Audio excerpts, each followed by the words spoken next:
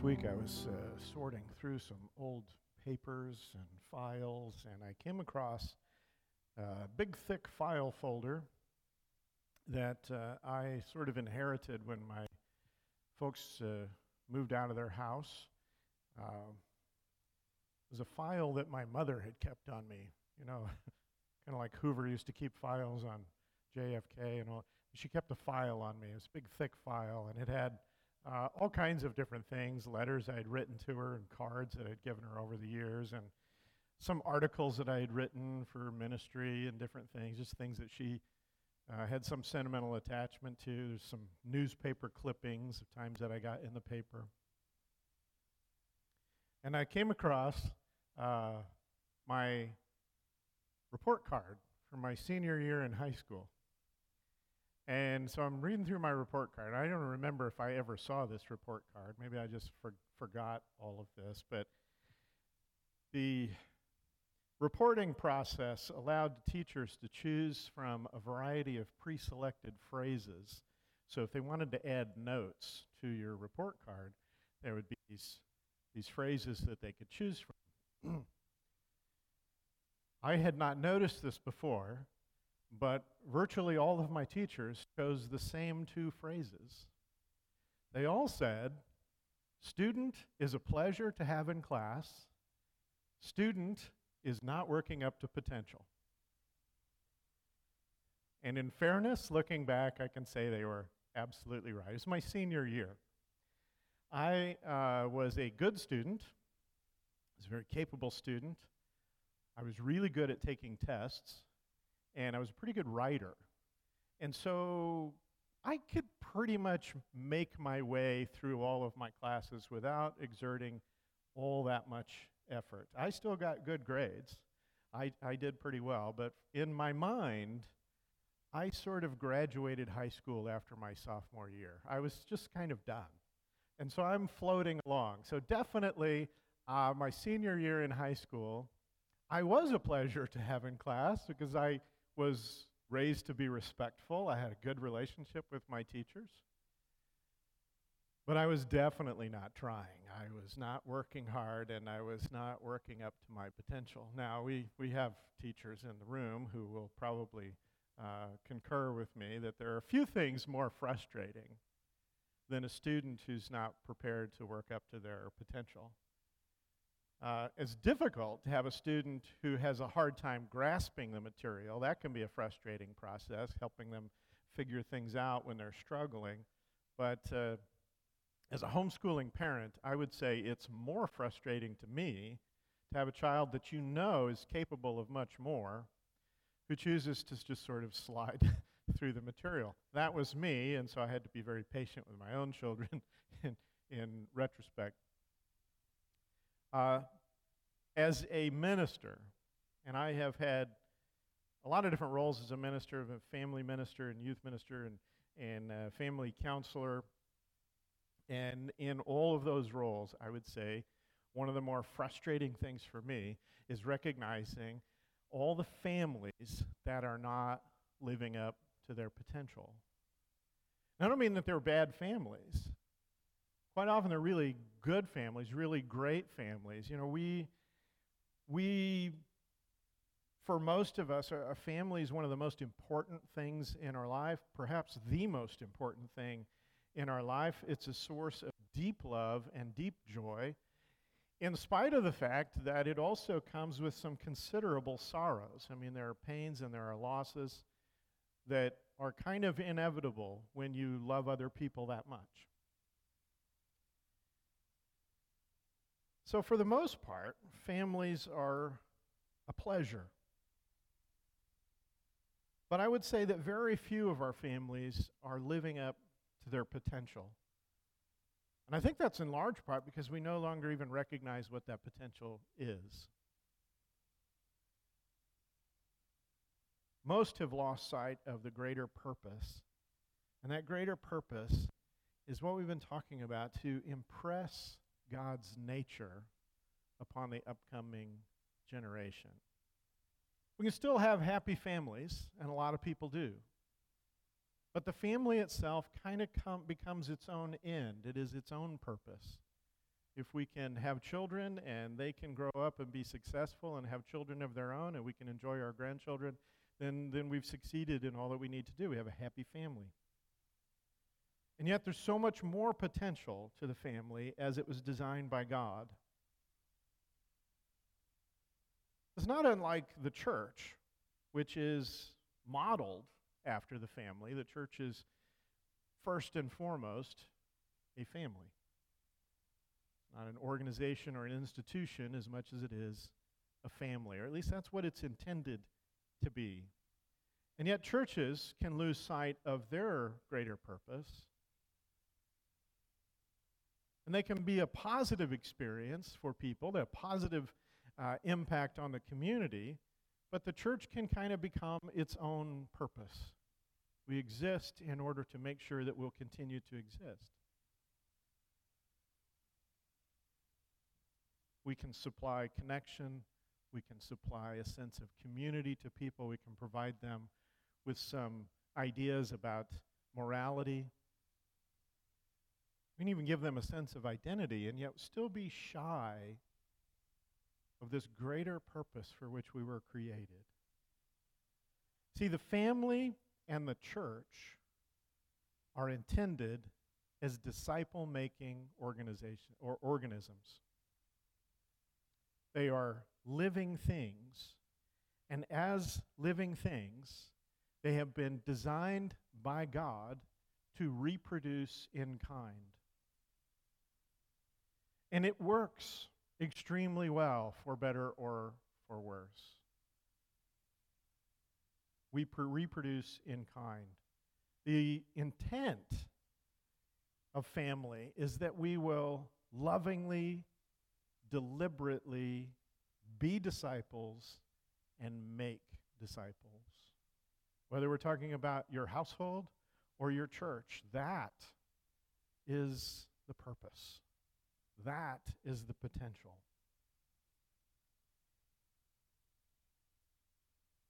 Most families, even Christian families, have missed that this is their purpose. And we've been lulled into this false belief that the schools will take on the primary responsibility for educating our children, and the churches will take on the primary responsibility for making believers of them. But of course, this isn't true. We have to be proactive. These days, we have to be proactive in protecting our children from all the indoctrination they're liable to encounter in public schools, or even private schools for that matter. And we have to be deliberate about making disciples of them, about teaching them values and morals and teaching them faith. Everything we do in family, be it your household or your church, everything is a message. You never get to be off your guard. You're always sending a message whether you intend to or not. Everything is a message. Whatever we pay attention to, that sends a message about what's important. Whatever we disregard, that sends a message about what's not important. Ephesians 6:4 says, fathers, and really, you read that because in translation, we're talking about translating from a language in which when you're speaking to a group of both men and women, you address it in the masculine form. So really, we could read this parents. It applies in some ways specifically to dads, but more generally, parents, do not exasperate your children. Instead, bring them up in the training and instruction of the Lord. I think that's fascinating. That the opposite of exasperation, the opposite of anger, the opposite of frustrating your children is to raise them in the way of the Lord. The way of the Lord is the ethos and the habitus of a disciple-making family. So ethos means the beliefs and the values that shape a group of people. And habitus is the collective assumptions and practices of those people. What are their habits? What do they habitually do that reinforces their ethos? So, for families that are committed to the way of the Lord, the life and the teaching and the example of Jesus are the principle and the practice of how we exist as a family. Let me give you an example of how this works. My household, we are a Marvel family. So when it comes to our choices about superhero movies, we choose Marvel. We don't have anything against DC Comics. As a matter of fact, we'll go watch a DC Comics superhero movie, and we will hope that it will be good. We simply know that it probably won't, because we're a Marvel household, and we are committed to all things Marvel. So if my children have superhero posters on their walls, they will almost inevitably be Marvel superheroes. If we're going to dress up as a Marvel superhero at Halloween, or a superhero at Halloween, it will be a Marvel superhero. If you're sitting around with us at dinner one night and you hear us rattling off movie quotes, they're probably from a Marvel movie. Our ethos is that of a Marvel family, and it is reflected in our habitus. It shows up in what we say, how we act, and what we do. Now, I realize that's kind of a silly example, but this is what we're looking for. We're looking for the family to have an ethos of being followers of Jesus, and for that ethos to be reflected in our habitus. This is what we believe, and here is how those beliefs are manifest in who we are and how we act. What do we really believe about Jesus? And what is the evidence that we actually believe what we say we believe?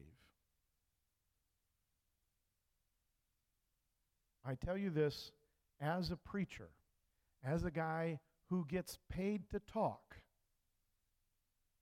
Our words will never be as important as our example.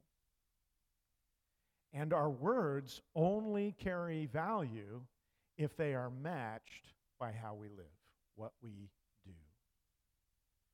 So my words will only carry gravity if you believe that I live them. If you think I'm up here lying to you, if you think I'm just telling you what I'm supposed to tell you, but I have a whole different life somewhere else, you can easily discount everything that I say. The same goes for us as families, and it goes for us as church families. Last week, I told you that the supremacy of Jesus is the only reasonable foundation upon which believers can build their families. And last week we talked primarily about the form of family that God created and how that impacts living under the supremacy of Jesus. But this week I want to focus primarily on function, the function of our household families and our church families. And Paul says in his letter to the Colossians, he breaks it down basically like this. Jesus is supreme. Jesus comes first in everything.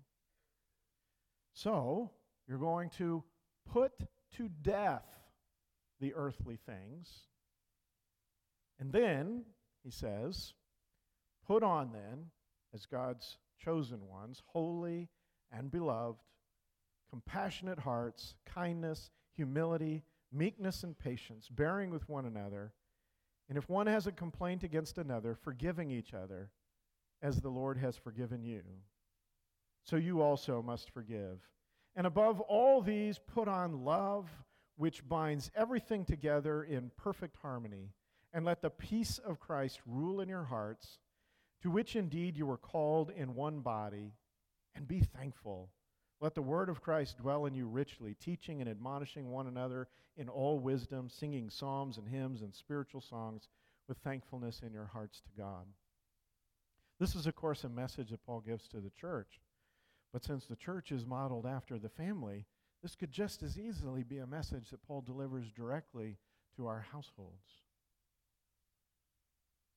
This is a message about what a godly family looks like. Godly families cultivate genuine faith in and dependence on the Lord. Paul says, let the peace of Christ rule in you. Let the word of Christ dwell in you. Jesus is, for the godly family, the source.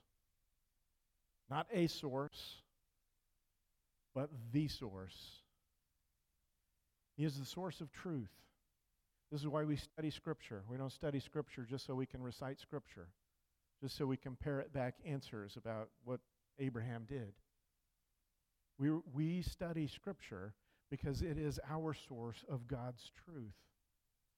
It is how we define the world around us, how we understand. It is our world view. But Jesus is our source of that truth. He is the source of our purpose. He is the source of our hope. For Christian families, this should be fairly obvious because we're all hoping that our children will be people of faith. We're all hoping that they will make those commitments, that they will be followers of Jesus.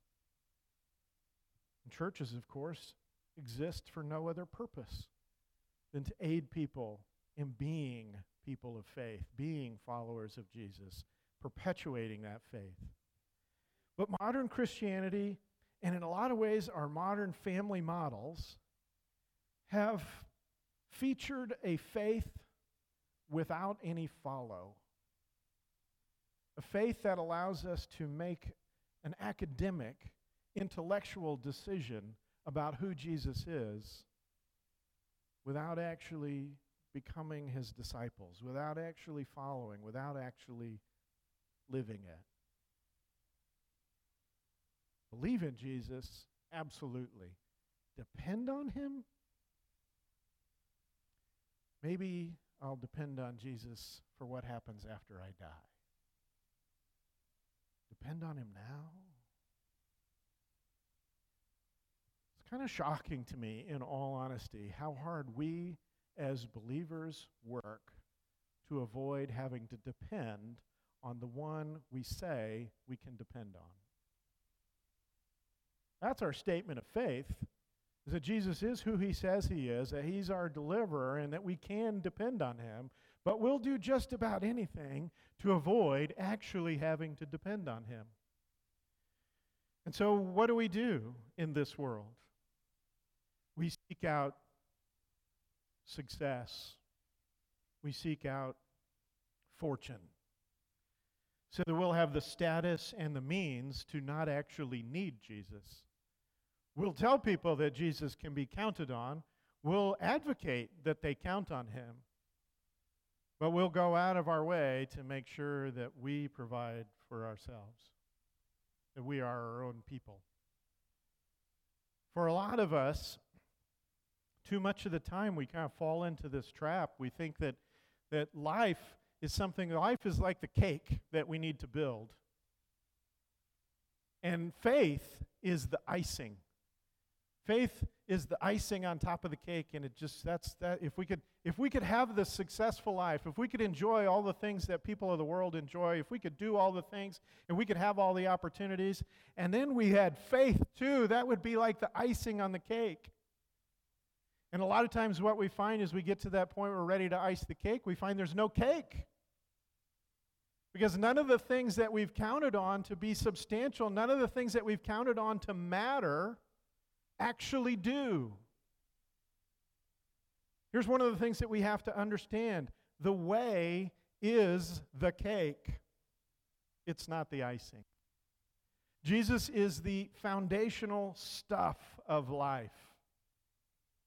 And so worldly acclaim and success If we achieve these things, that's the icing. That's the extra. That's the bonus stuff. And those things often do come because living a life of morality and discipline often yields a terrific harvest. But for godly families, Jesus is first, and every choice, every action reflects that Jesus is first. This is who we want to be. And even as we achieve these successes, the temptation is always we should start relying on the harvest instead of the harvest giver.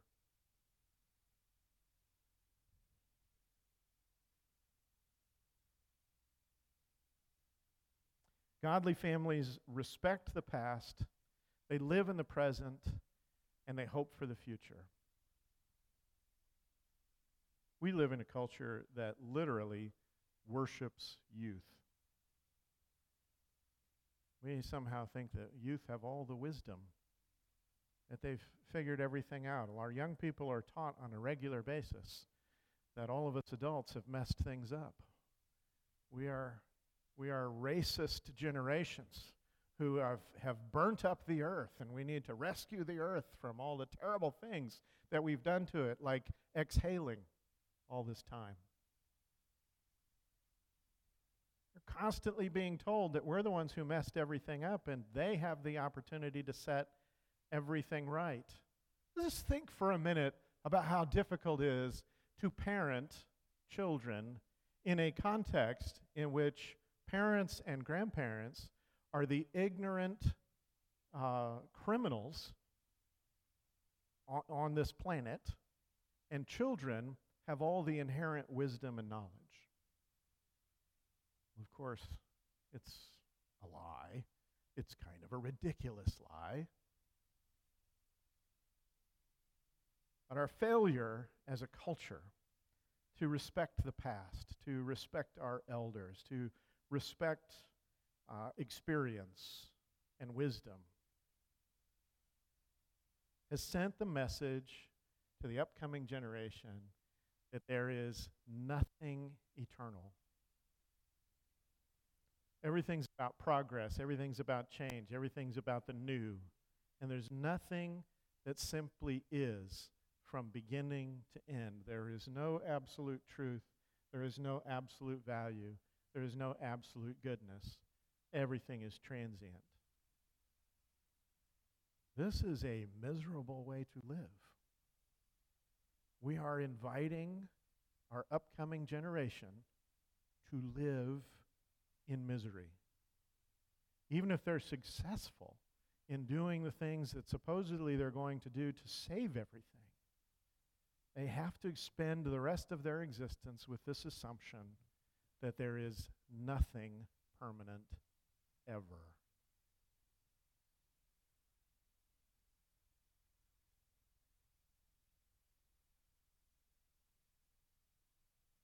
And yet,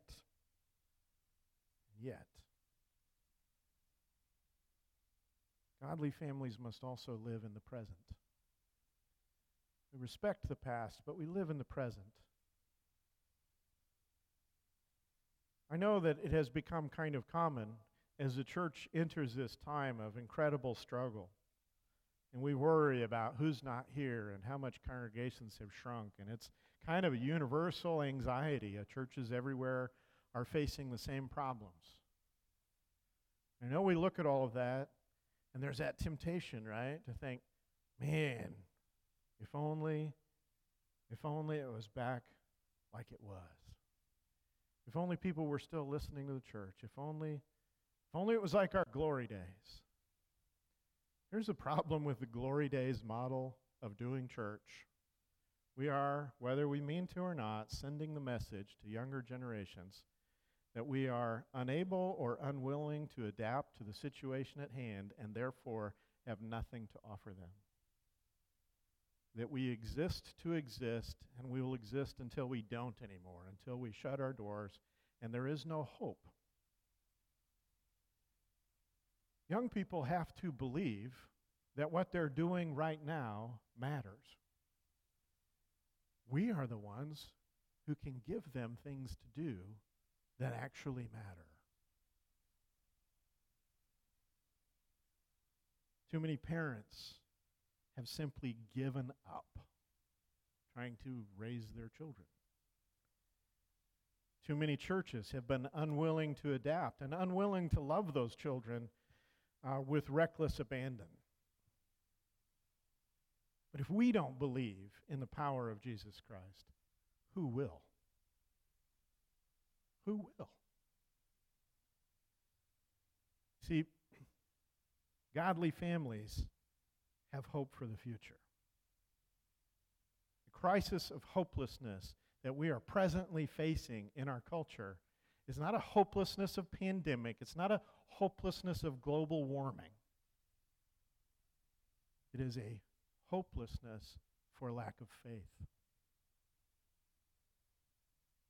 Paul says in Colossians 3, 1 and 2, he says, If then you have been raised with Christ, seek the things that are above, where Christ is, seated at the right hand of God. Set your mind on things that are above, not on things that are on earth. Here's one of the things that we really have to understand about raising our children in the way, in the nurture and admonition of the Lord. The way is a journey. It is not a campsite.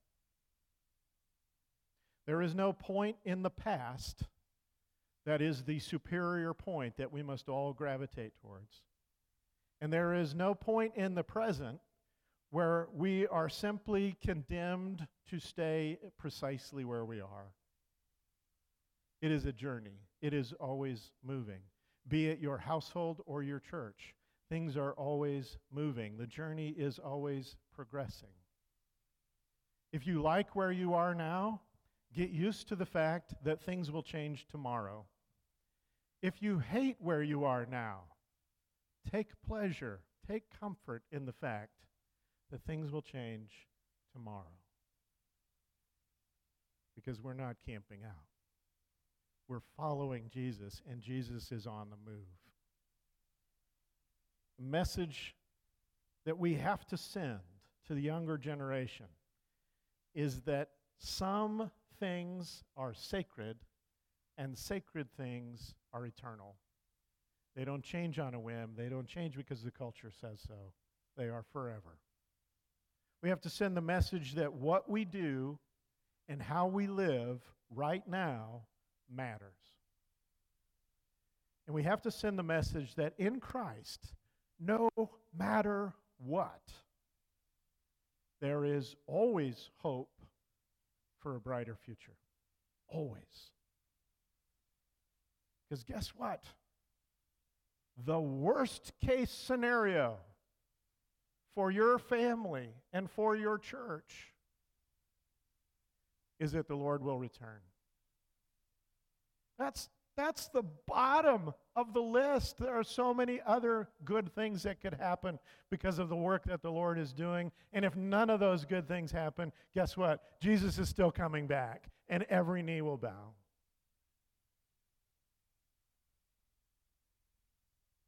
Godly families offer love in the form of discipline and sacrifice. An awful lot of children today have an expectation that they will be indulged because they have been taught one way or another that things mean love. Often this comes from disengaged parents who are too busy with their own lives to pay much attention, and they try to compensate. They try to make up for it all at once with lavish spending and gifts. And many Christians today in our churches expect to be catered to. They are more consumers than believers because for decades we've had program-centered churches that have substituted entertainment for actual discipleship. We've created the dynamic, and now we're struggling, wrestling with the outcome. Hebrews 12, 7 and 8 says, endure hardship as discipline. God is treating you as his children. For what children are not disciplined by their father? If you are not disciplined, and everyone undergoes discipline, then, get this, you are not legitimate.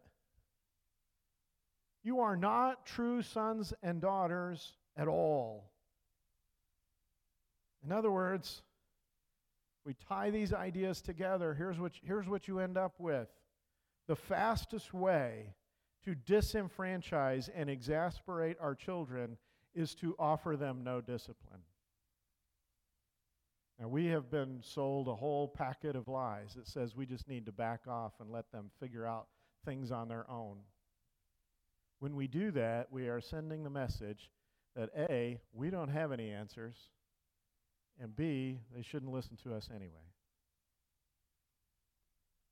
I see a lot of families that offer very little discipline, even when everyone around them recognizes that discipline is precisely what's required. And then you watch those same families try to compensate for that lack of discipline with some outburst of anger that they think is discipline, and it's not. We've all been subjected to a cultural lie that love somehow equates with indulgence. And here's the truth. The way is unconditional love, not unconditional compromise. In so many families over my years in ministry who buy into this idea that they can't challenge their children after they turn 18.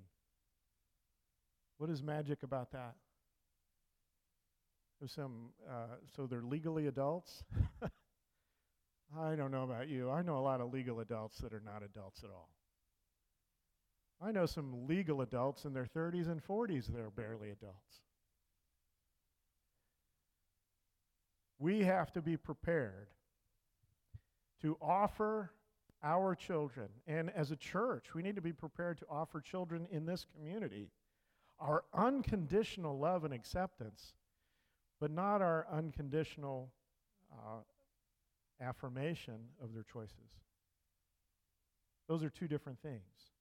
Now, the world is constantly telling us that they're not. The world's constantly telling us if you don't embrace everything that every decision that's made, every choice, every lifestyle, that you're not loving, you're hateful. The reality couldn't be more opposite.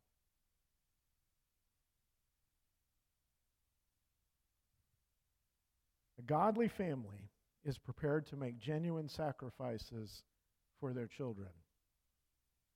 And here's the hard one.